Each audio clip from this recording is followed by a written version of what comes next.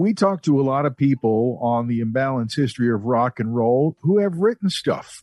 But Ray Koob here with my partner in crime, Marcus Goldman. How you doing? And writer and socialist philosopher, I would say. Gregor Gall is our guest on the imbalanced history today because he's written a book that caught our eye and it really intrigued us, Gregor. The Punk Rock Politics of Joe Strummer. Whew, what a book. Hello, and thank you for having me on. I appreciate the opportunity to speak to you. We appreciate you taking the time. There's so much information in this book, and the punk rock politics of Joe Strummer is a fascinating subject. One of the questions that comes up early is how many people were affected by Joe Strummer and his politics? And you, in your research, had found out that there were many people after he passed away had sent emails and notes saying how much he had influenced them. So what did you learn about people in regards to how much Joe Strummer's politics influenced them?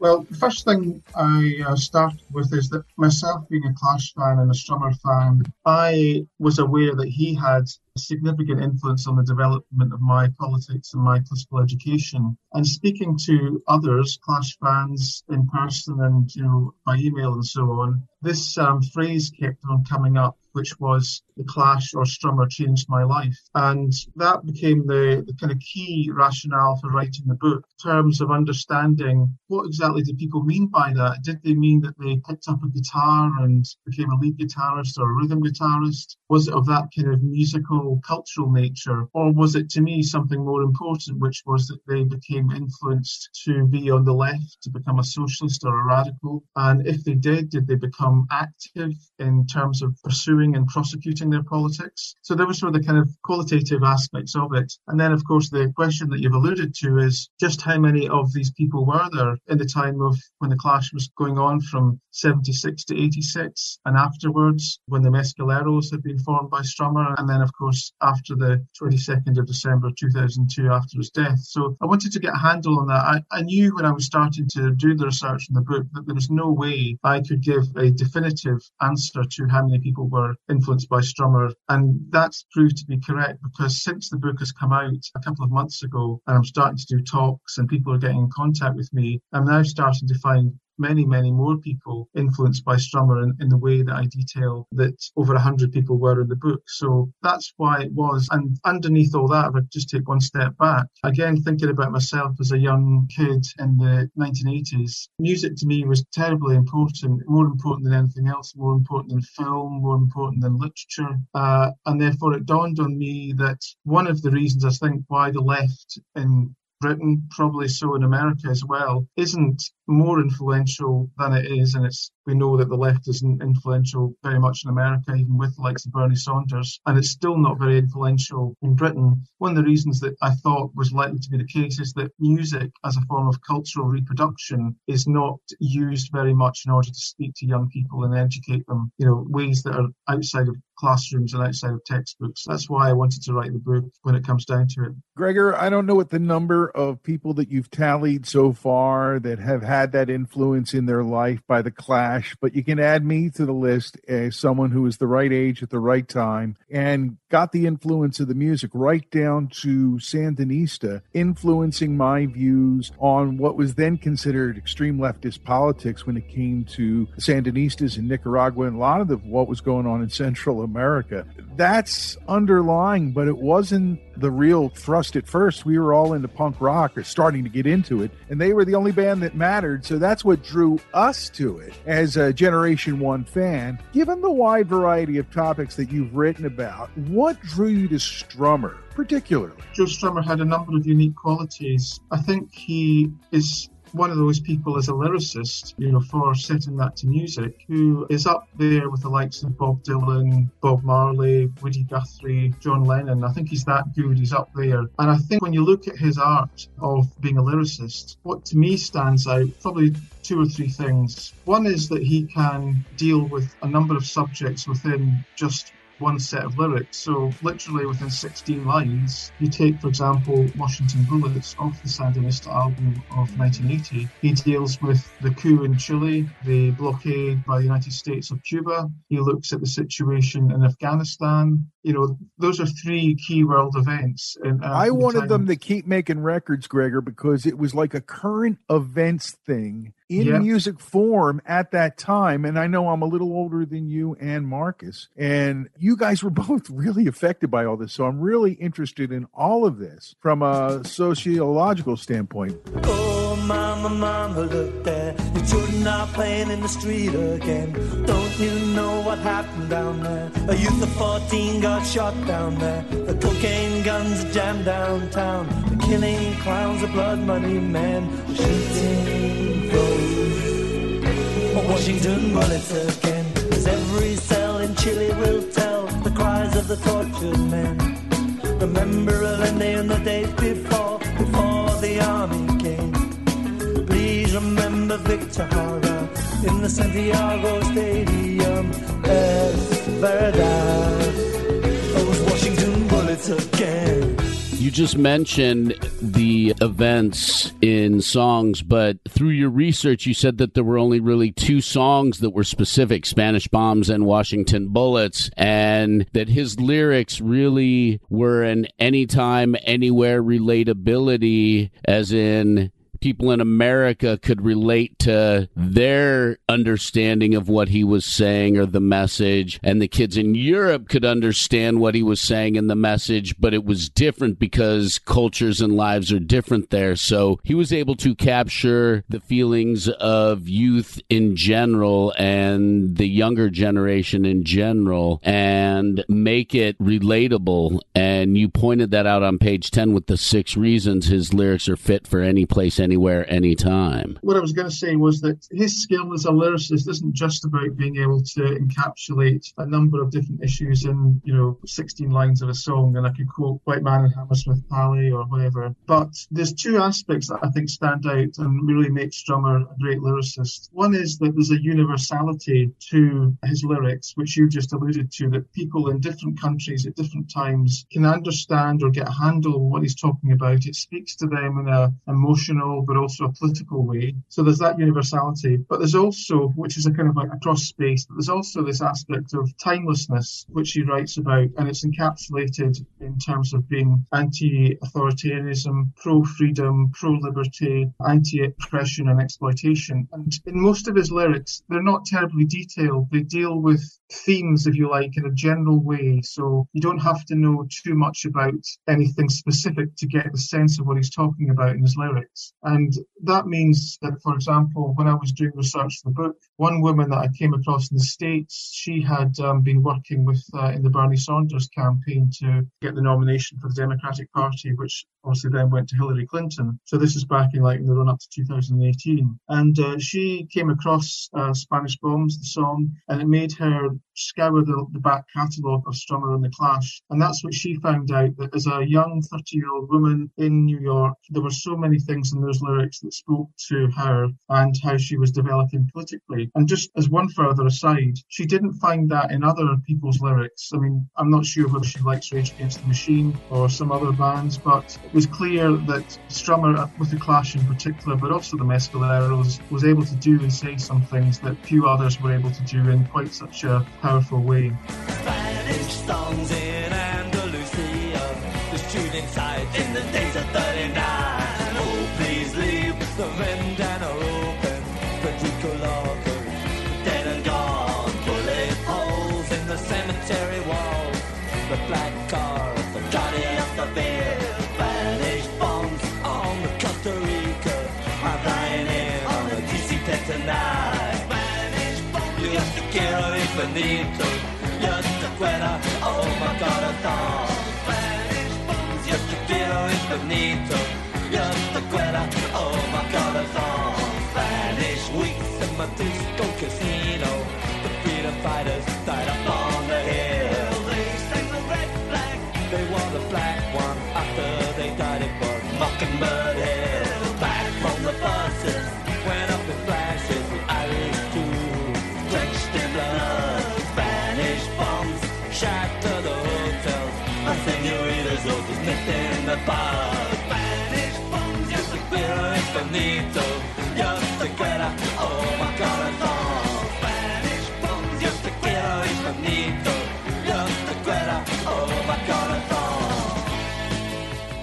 to follow that, you've already mentioned the radical left or the socialist left and the progressive. And on page 8, you say radical left progressive covers those expressing anti-racist, anti-fascist, pro-feminist, pro-worker, and social democratic sentiments. And in your opinion, do you feel like the media is vilifying these type of beliefs by labeling them far left or radical left? And doesn't it depend upon which country you're talking about the media being in? Because we're on everywhere. I think it's easier to say that you are left-wing or socialist in Britain than it is in the United States, notwithstanding things like Bernie Sanders' campaign and the growth of the Democratic Socialists of America, which is now the biggest left-wing organisation in America since the Communist Party in the 1930s. So, there are changes, but overall the situation is still very, very difficult for the left. So, yes, labels are used by different groups, powerful groups, elites and so on in society to either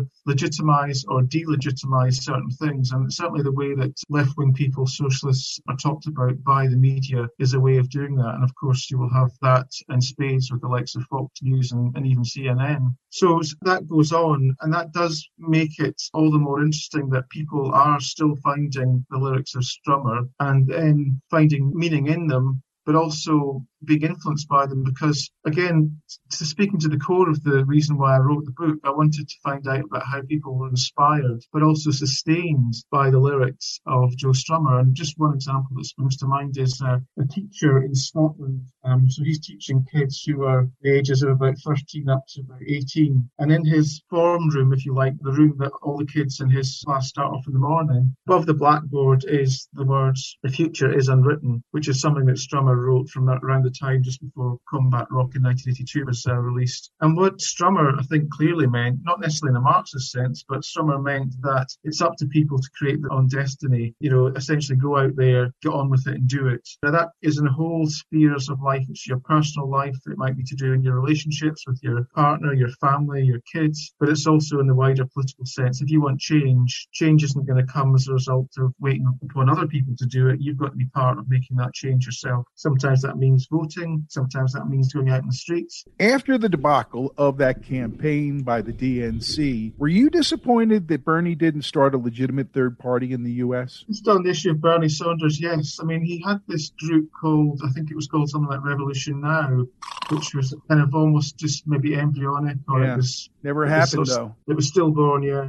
It's disappointing that nothing organisationally came out of the Bernie Sanders campaign. But I have to say that that's true of the previous campaigns that he has run for the Democratic Party nomination. And I think from what I do know of him, it's also true when he's been elected to the Senate for Vermont and so on. So unfortunately, although he does go out and camp and so on, he's clearly quite an individual and doesn't necessarily want to be the leader of a party, which I think he probably should be. So I think it's disappointing. Having said that, of course, I think the one organisation that did clearly benefit from his campaign was the Democratic Socialists of America, which AOC is associated with, and there are several other members, representatives that are also associated with it. What's interesting when you say about you should always vote, I believe that is to be the case, you should vote. But interestingly, towards the end of his life, Strummer was actually very much against voting, and I'd like to explain why, because it seems strange thing for Strummer to have said. Well, that's good, because I was going to ask you about those last years of his life where his views and his outlook and the way he lived seemed to change some. And I thought, well, if anybody's going to have a good insight on that, it's going to be Gregor. So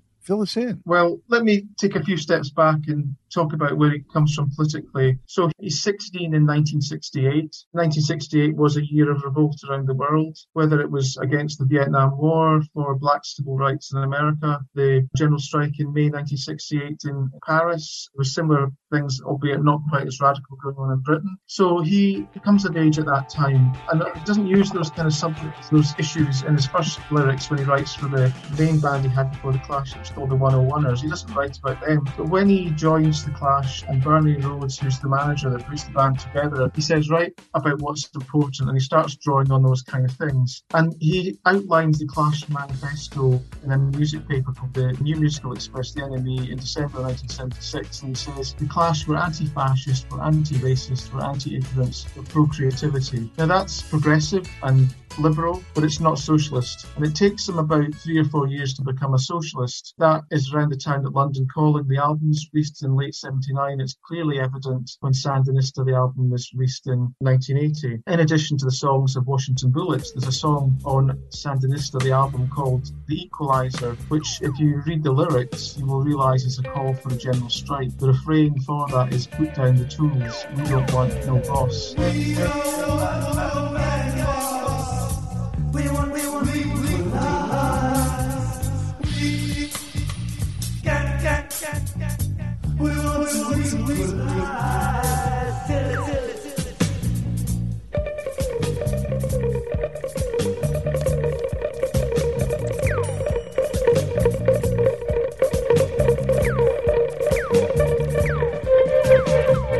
So he moves to the left in the time that he's in the Clash, and he stays that way for about 10 years. But in the early 1990s, and as that decade progresses, he becomes disillusioned with two things. One is the way that capitalism is developing in its neoliberal phase. He doesn't use that term, but that's what he's talking about it. When capitalism becomes ever more corporate, everything becomes much more commercial. People start being told, the price of everything and the value of nothing, that kind of thing. And alongside that, he becomes disillusioned with the radical left in Britain, at any rate, isn't able to challenge that. And then when Tony Blair becomes leader of the Labour Party in Britain in 1994, he basically accommodates to Thatcherism. So the Labour Party moves from where it was on the left to become right-wing. And this brings me to the point where Strummer says towards the end of his life, there's no point voting. He says that the only vote... Is it really that desperate there? I mean, that's what it feels like when you say that, because that's where I was at one point about voting a long time ago. And it's so funny to hear that was really where he was, as he was getting a little bit older than the young punk. No, it definitely was. He said it in interviews in Britain and in America. So let me just tell you what he said before to go on to explain whether it was a kind of credible thing to say. He says that the only vote that you've got is the pound in your pocket, or if you're in the States, obviously the dollar in your pocket. And he says the right-wing parties, and he's including the Labour Party in Britain at this point, they are so much in control, but also so much enthralled to the capitalists, the corporates, that voting doesn't change anything. I mean, it reflects this phrase, which is common, which is, if voting changed anything, they'd abolish it. They being the powerful, the rich and powerful. So he kind of comes to that view because he believes that all the potential for progress that existed earlier in his lifetime has come to nothing, and he, as I say, becomes disillusioned by it. Maybe not depressed, but certainly disillusioned by it. And therefore he says, rather than go and spend your money in Starbucks, Walmart,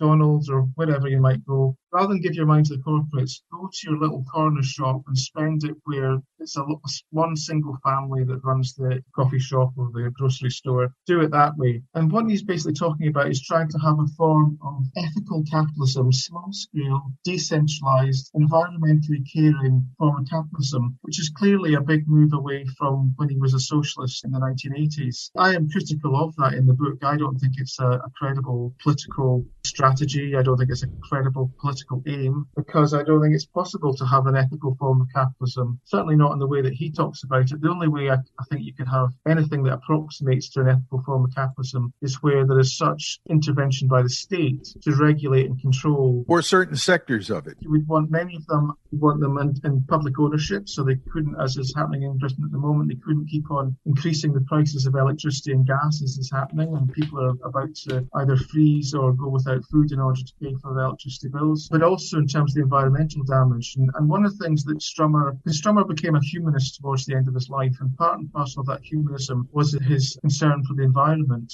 And although today, 20 years on from when he died, we wouldn't necessarily think much of it, he did pioneer carbon offsetting through this project called Future Forests, where basically bands that were seeing pollution as a result of taking all their rig to a gig in terms of the buses and the pressing of their vinyl, their CDs, all that involved, expenditure of energy and greenhouse gases. He did advocate and was part of this project to plant more trees to soak up that CO2. As I say, today, carbon offsetting, carbon trading is not seen as being the way to solve it, because what it allows is that the rich corporations are able to buy up carbon credits from poor countries but still continue polluting. So there is an issue there, but he was pretty much ahead of his time at that time. So I think, he did change considerably in his life. life, as I say, became a humanist, and that's embodied in that phrase, without people you're nothing, which a lot. And so he still had that caring side to him. He didn't become cynical. He certainly didn't become reactionary. He was very much in support of the rights of refugees and immigrants. And that kind of humanism is very much found in his lyrics in the albums that he wrote for the Mescaleros, particularly a song on the second album, Gogol a Gogol, which is called Shakar Donetsk. And that is a song about where there's the key line in the song is, if the money is good, you'll get there in the end. What he means by that is that if people from Eastern Europe, possibly even Ukraine, have enough money, they can pay the traffickers to get them to somewhere in Britain. And in the song, that person does get to Britain, but then disappears. That's a song which speaks to the plight of immigrants and what happens to them if they die in a container because there's no fresh air, or if they die crossing the English Channel because of the storms, at sea. So he changes over his lifetime, which I think, has to be recognised. I think there are reasons why he changes. I think it's unfortunate that he didn't, certainly in my view, remain the trenchant socialist that he was earlier on. But he's honest in what he does. He does explain why he's changed. I think it's, hats off to him for that. And just so I can finish on this point, the irony in all of this is that people who look to Strummer's lyrics, they are either selective in what they look at, so they still look at, say, the likes of Sandinista and are not so concerned about what he said or what were in his lyrics later on, or they don't know about Mescaleros because his influence in terms of, I use this thing called socialist realism in the book to understand his influence. And even though Strummer ceases to be a socialist, he still has an influence through socialist realism of helping people become socialists, which is a paradox and a contradiction, but it's, one of these things that is true in life. Nothing's ever smooth and straightforward. I'm glad you mentioned the socialist realism because you compared it to social realism, and both of those approaches are very important in trying to get a message across. Socialist realism, you also mentioned the fact that it wants to not only ameliorate the effects of capitalism, but abolish it too. And in the early days, it seems that Joe was very displeased with the effects of capitalism, and that may have happened starting in the 60s when he had his, moment of awakening from the summer of 68. And you mentioned that later in his life he became a humanist, but wasn't he sort of a humanist the whole time? Yes, I do recognise that in the book, that there's an element of humanism that runs throughout all of his life. I think the issue is what's to the fore, at any one point in time. Is it more humanism? Is it more socialism? Is it more something else in terms of environmental awareness? That humanism is like a thread, an unbroken thread that runs through his life. And it starts in, even before the clash, when he's a squatter and he helps other people squat in West London. But it's also there in the sense that the first gigs, the first shows that the 101ers played were for the exiles from Chile, the political exiles from Chile, people who left Chile and moved to London so they could escape torture and death at the hands of General Pinochet, whose coup was supported by the United States government at the time in 1973. So there's all that running through it. And I think, as I say, this is an issue of what's to the fore, what's given more priority. And I think there's less priority given to the humanism, if you like, at a certain point of his life, and then it kind of re-emerges. I say that because there is a strand of political philosophy called socialist humanism or humanist socialism, but I don't think he was either of those. He was more a socialist and then a humanist, or say a humanist, then a socialist, then a humanist again. They're blended together, man. I think that, it's hard to say because I think we all have switches in us, and some of them tend to be one way or another. I think that's where a lot of people in our culture are conflicted because a lot of their switches are stuck, man. And I think that this is all good because we're talking about all this stuff. And I think it's funny because we don't usually get into all the geopolitics of things behind the music. But here on the Imbalanced History of Rock and Roll, we're known to go off on a regular basis. Gregor Gall is our guest. He's written this really cool book. We're deep into it called The Punk Politics of Joe Strummer. So we're talking about all this stuff, the world political views, and I guess even a more narrow view, some of the things, talking about the things in Britain and whatnot, all under the eye of this influence of the world on Joe Strummer and then Joe's influence on the rest of us as we're I guess, the disseminates of all the stuff that he was gathering and sending out to us, both in interviews and through the music. And I just think it's cool for me to sit here with two guys who discovered the Clash later on. You two are as excitable about this band as almost anybody that I know, even the people I know who went to see them at all the little shows and all that. So I think, though, we've been going for a while, Marcus. I'm thirsty. You know, that means we need a cold one from Crooked Eye, our one sponsor. And when we're running like this, Gregor, we tend to get sweaty feet, and that's why we got to change our bold foot socks. They have been our sponsor for a while now, and they keep your feet dry when you're running hard. That's all I'm going to say. And this is definitely an episode where I feel like we're running fast on the imbalanced history of rock and roll. So let's pause for everything. The socialist agenda aside, we have to take care of the capitalistic business of podcasting here on the imbalanced history. And we'll be right back with Gregor. It's fall, and I know, Marcus, that you've got a ton of anecdotal stories about your feet and riding and running and all that stuff that you do in the fall. And I know bold foot socks are part of your regimen, right? Absolutely. They wick moisture off your feet and keep them dry. I do wear the bold foot socks when I bike, and never, ever have I had swampy feet. And I've ridden on almost 100-degree heat index day, and my feet weren't this swampy. Summer especially, so, right? yeah, Whew. I really like what they do. And another bonus is they're American made. Bold Foot Socks is a company that Josh got into because he did a 100K thing. Where who has time for that, man? He's amazing.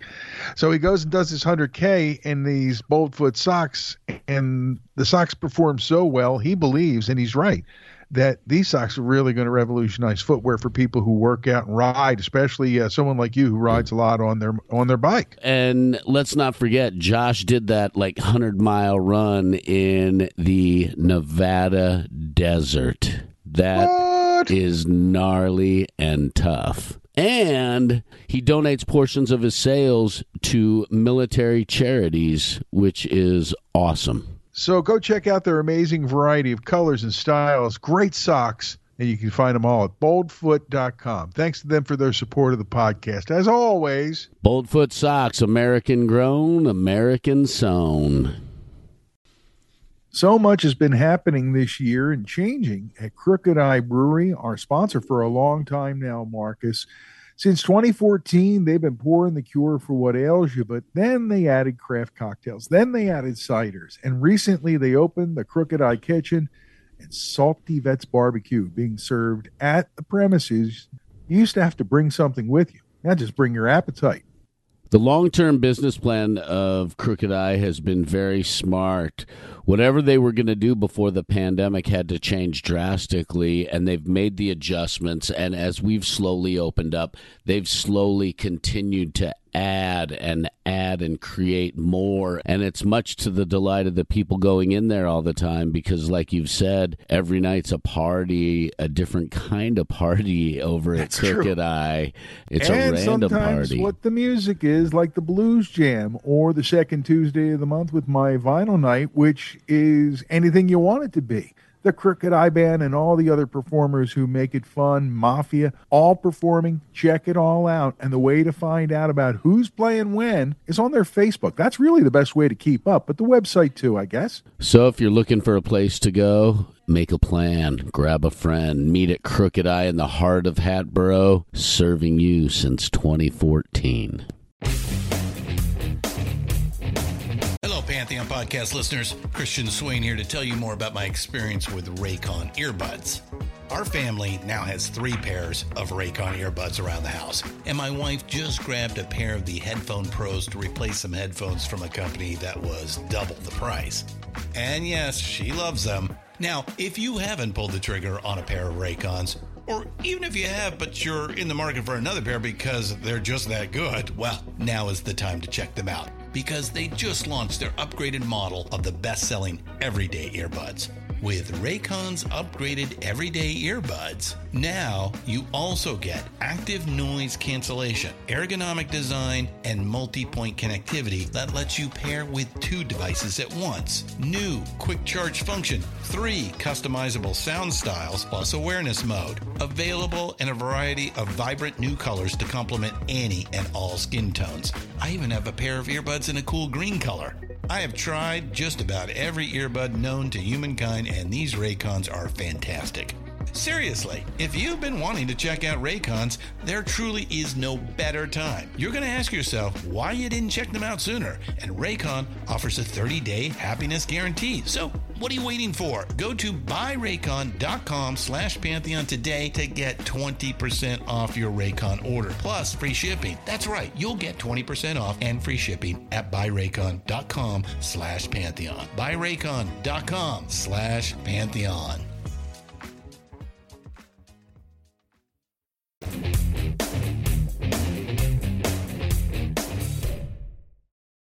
It's the imbalanced history of rock and roll, digging into the punk rock politics of Joe Strummer with Gregor Gall. Gregor, this is an interesting book that you put out there because the premises are not foreign to a lot of us. We kind of grasp what you're saying, and the little twists and the things that you're teaching us in this book are adding to the growing lifelong learning profile about the only band that matters, The Clash, and Joe Strummer in it. And on this podcast, we kind of have different roles. Wouldn't you say, Marcus? We kind of dance together. We're funny podcast dance partners. One of the things that I love about this man, Gregor, is that he is Generation 1, Jump in the Fire Chaos Boy, all the way back to when he was a little guy, and he picked up on punk rock and all that stuff. And that's why he laughed when he said the only band that matters, because that's how he felt. And then, we talk about them all here on the podcast. So having you on is really a learning experience for us as well as for the audience. So thanks about that. Before we get back to questions and stuff, what is the best place for people to get your book? Well, I would advise you not to go to Amazon. I would advise you to go to the website of the publisher, which is Manchester University Press, MUP, and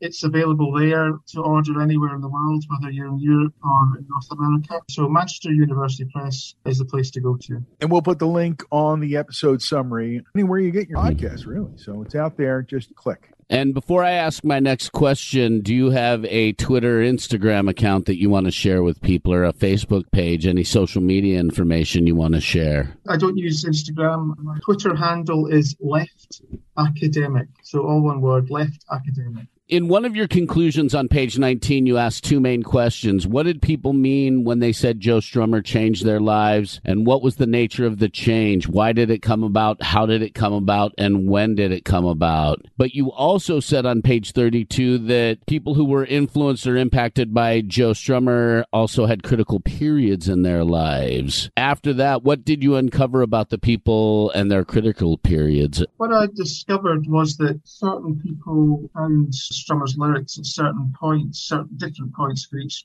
person. There were certain things that happened in their lives that made them more aware, or Strummer's lyrics were illuminated in a sort of brighter, sharper, starker way to them. So some of it was about understanding what was going on with the Sandinistas in Nicaragua, which was from the late 1970s on, and obviously it became a big issue in America through the illegal funding of the Contras. That involved Ronald Reagan and Colonel North, Oliver North. So when people were aware of that, and there were things like Nicaragua Solidarity Campaign in Britain, when people could hear about Sandinistas on the Clash of Sandinista album, and then that started to open up their horizons, and then they would be more aware and listen more to what might come out from, say, the Nicaragua Solidarity Campaign. And then some of them wanted to do more than just, donate and work for raising money for the Sandinistas in Britain. Some of them actually went to Nicaragua and worked on farms to help, grow crops and so on, to feed the people. So that kind of thing, it depended at a time whether you were young, whether you were able to go and, move halfway across the world to do certain things. So it depends on that kind of thing. But it also depends on, maybe almost like 10 years earlier, if in 1976, 77, when punk was starting to break, loads of people found the lyrics of White Riot, which is all the power's in the hand of the people rich enough to buy it.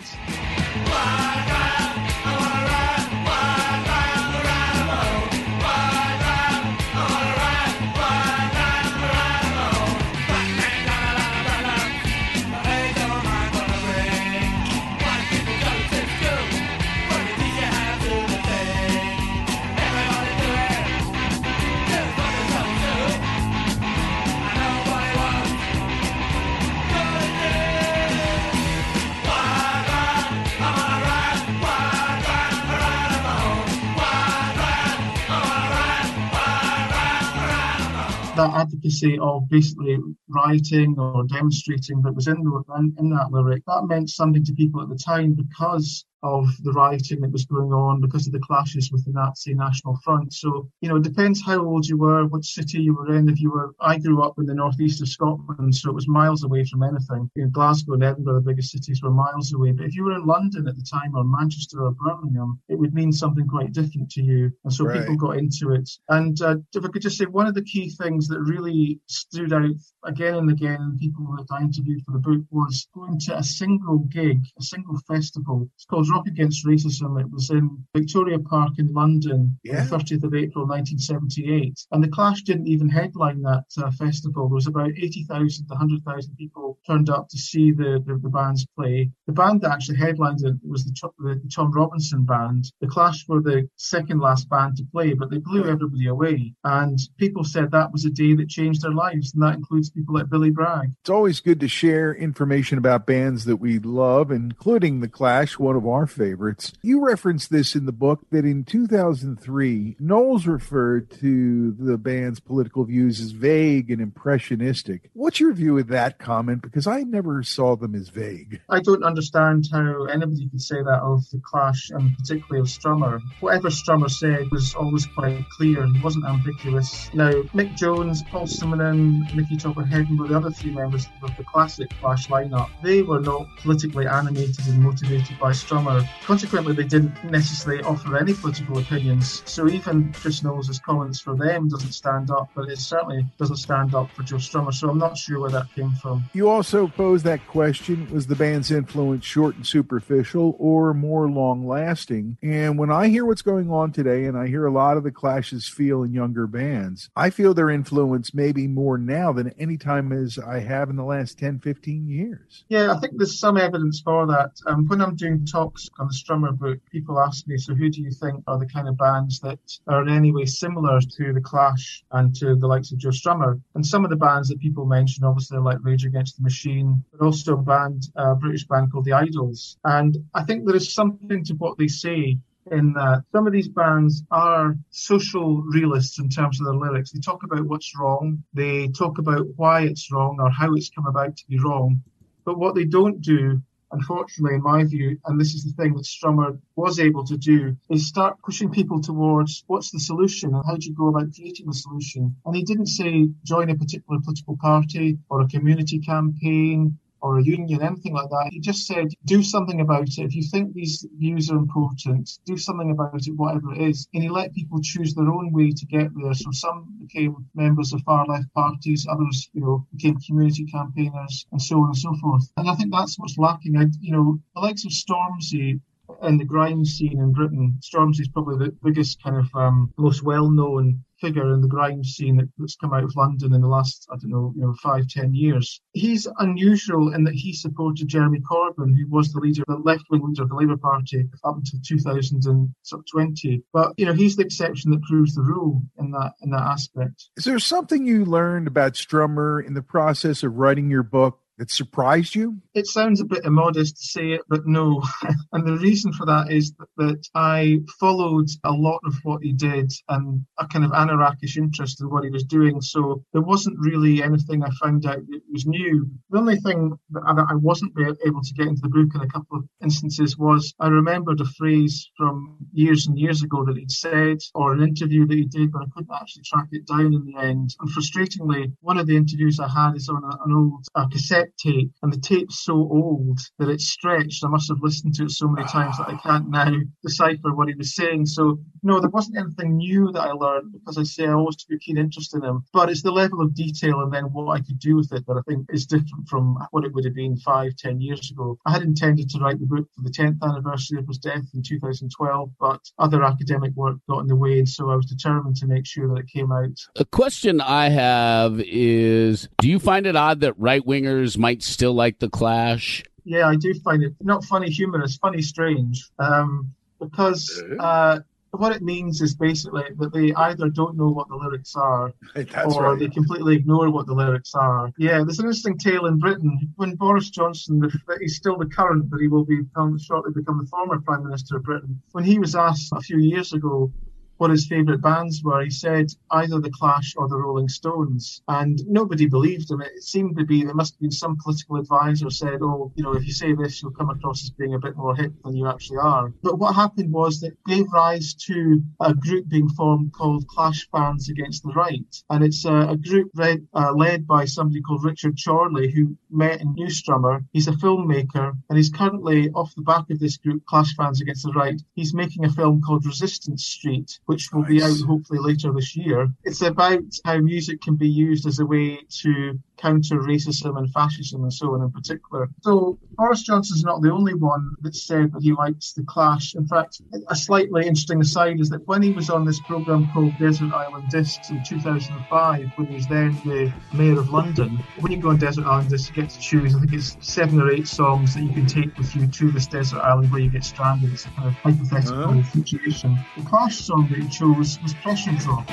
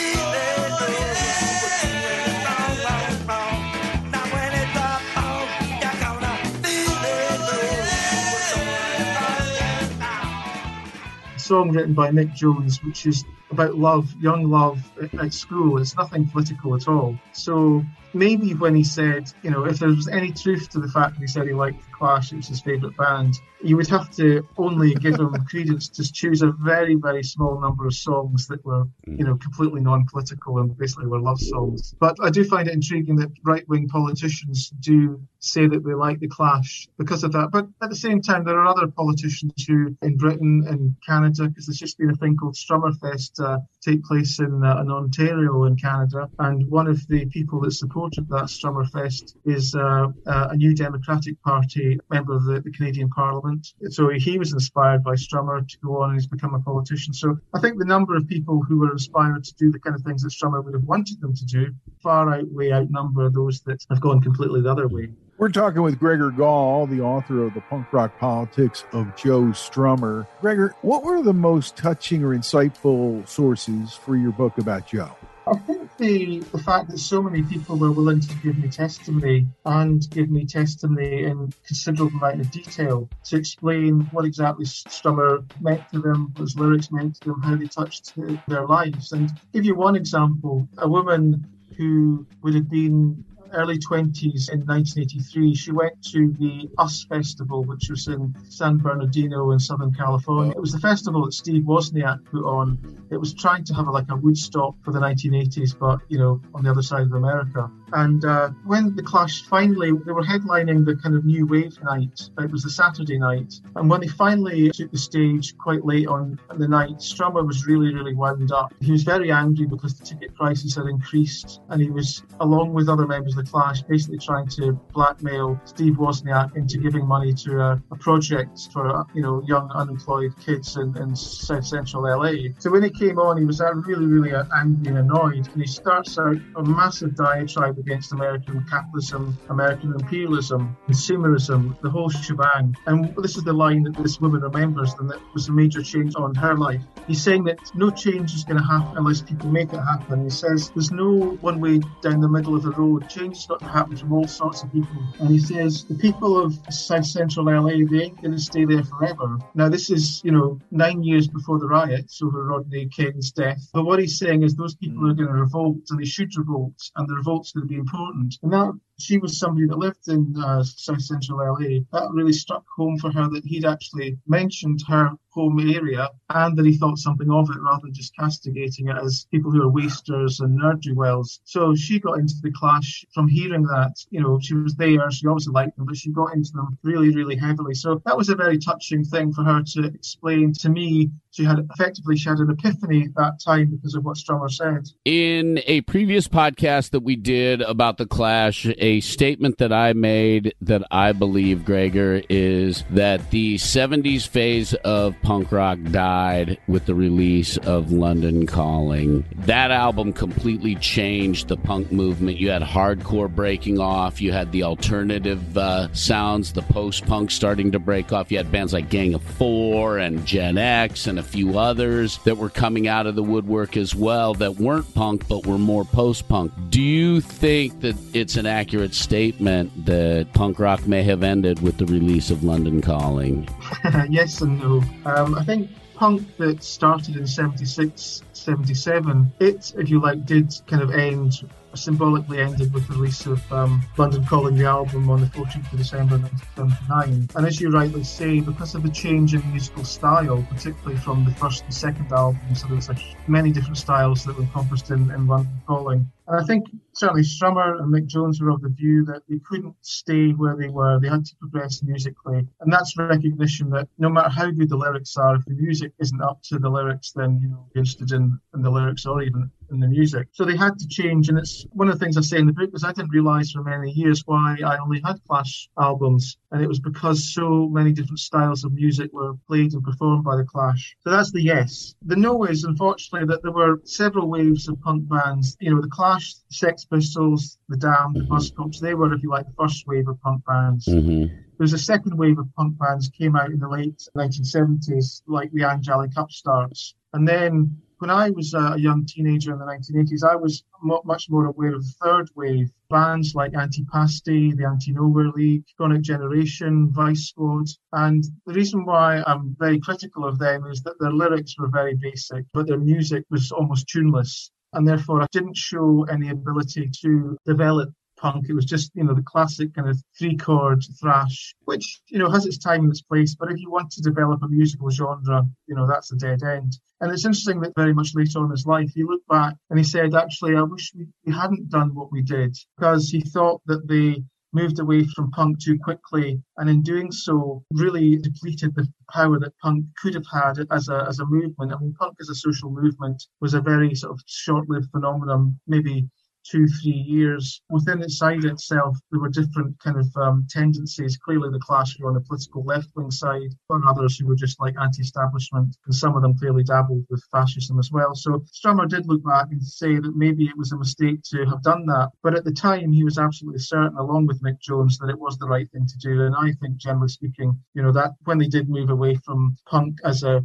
sort of straitjacket in a musical form, it's the right thing to do, because much of the Clash's other great work comes from the period, after London Calling. In fact, London Calling as a double album is a phenomenal album, and it couldn't have been done without that shift in their heads. It's quite an insight to get that he had the thought later in life to look back and see that fork in the road. We all take forks in the road, and to have looked at that one for him and said, what if I'd taken the other road? I wanted to throw this out there as kind of a fun exercise to wrap things up, guys, here on the Imbalanced History of Rock and Roll. It's what if Joe had? Like the first question, what if Joe had stayed with Mick in the Clash?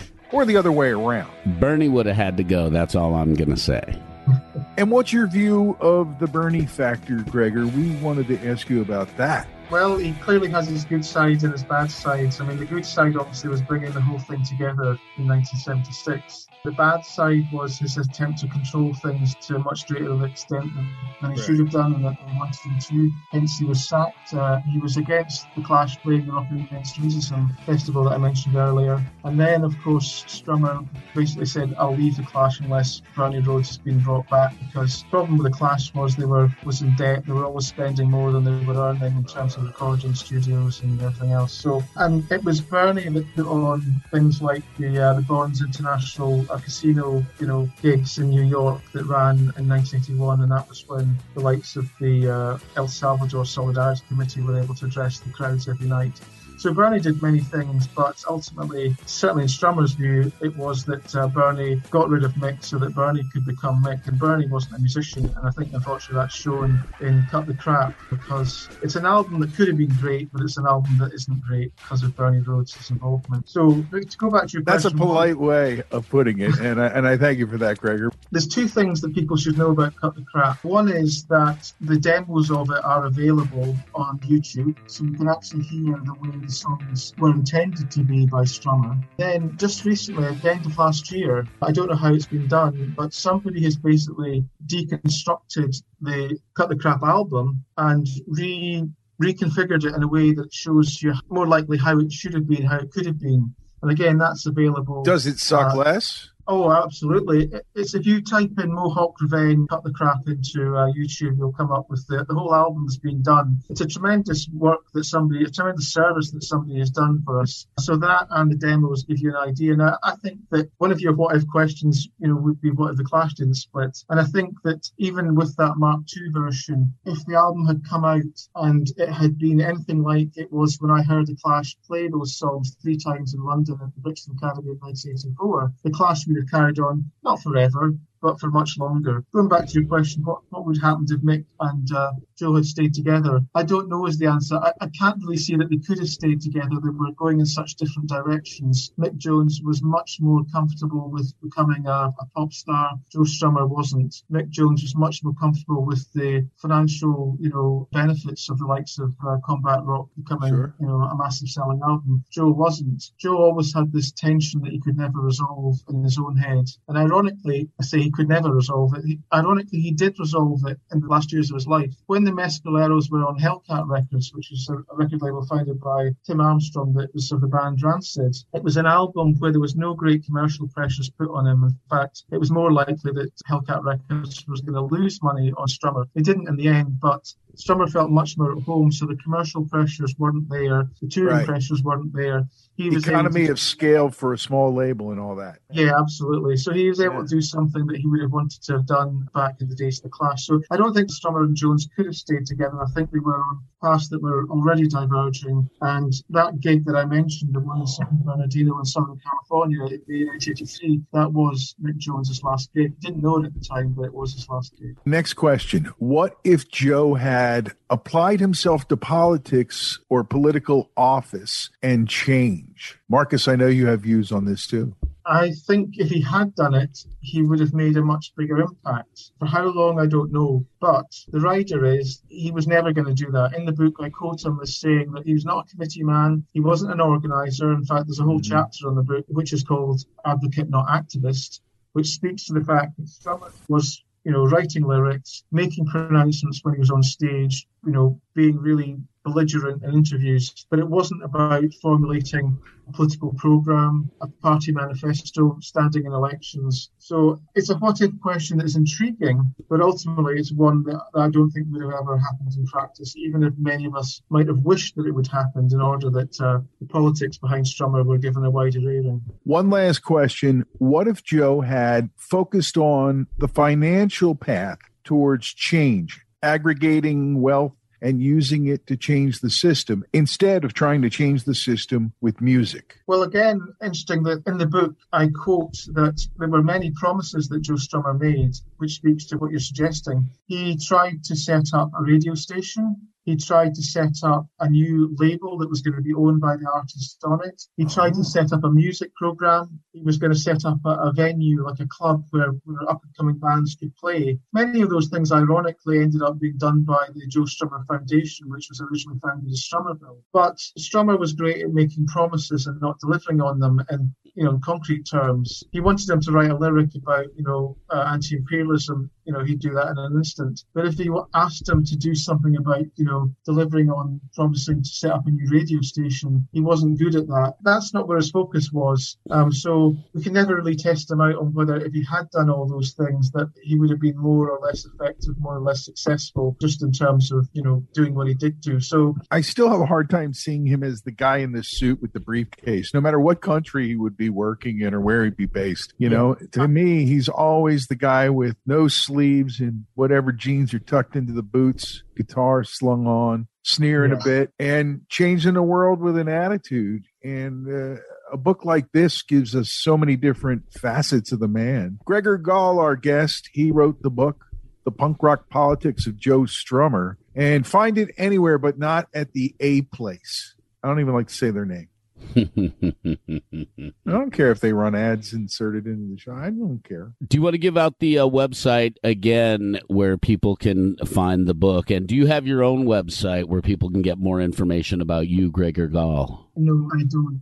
But let me just give you the address of the publisher. Manchester University Press is just all one word, manchesteruniversitypress.co.uk, and the book is available there. It's available in softback. It's also available in electronic as in a Kindle format, so you can buy it either format, and it's available in the United States as well. As a basic human being, as a father and a humanist at nature, I want to thank you for the writing you've done about the plight of sex workers and exploitation of sex workers around the world in your time. So keep doing what you're doing, man. And thanks for checking in with us from Spain, right? You live in Spain now? Yeah, I live in Spain now, yeah. In a few years' time, you might want to have me on when I've written another book, which is, there was a British band called the Redskins. I don't know if you've ever heard of them. No. They were a band who existed for about 5 years, and they were members of the Trotskyist Party. And they were one of the few examples you can find of where almost like the band is set up to be political. That's the purpose of it. It's, yes, they're into the music, but it's also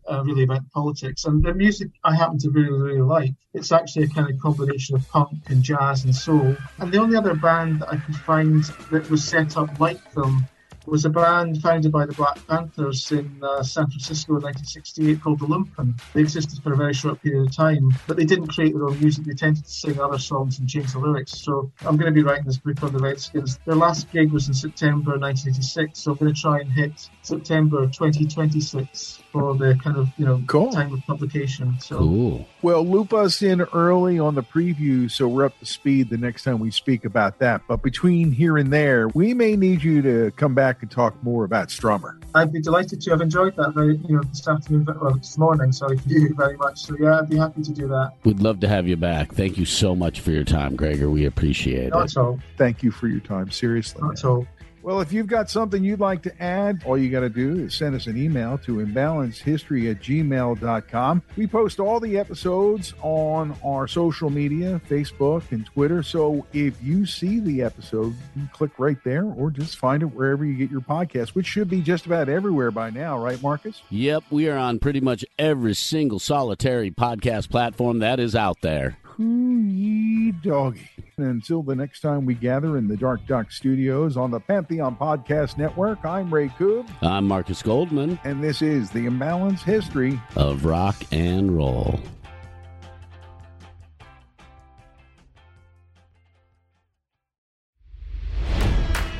It's NFL draft season, and that means it's time to start thinking about fantasy football.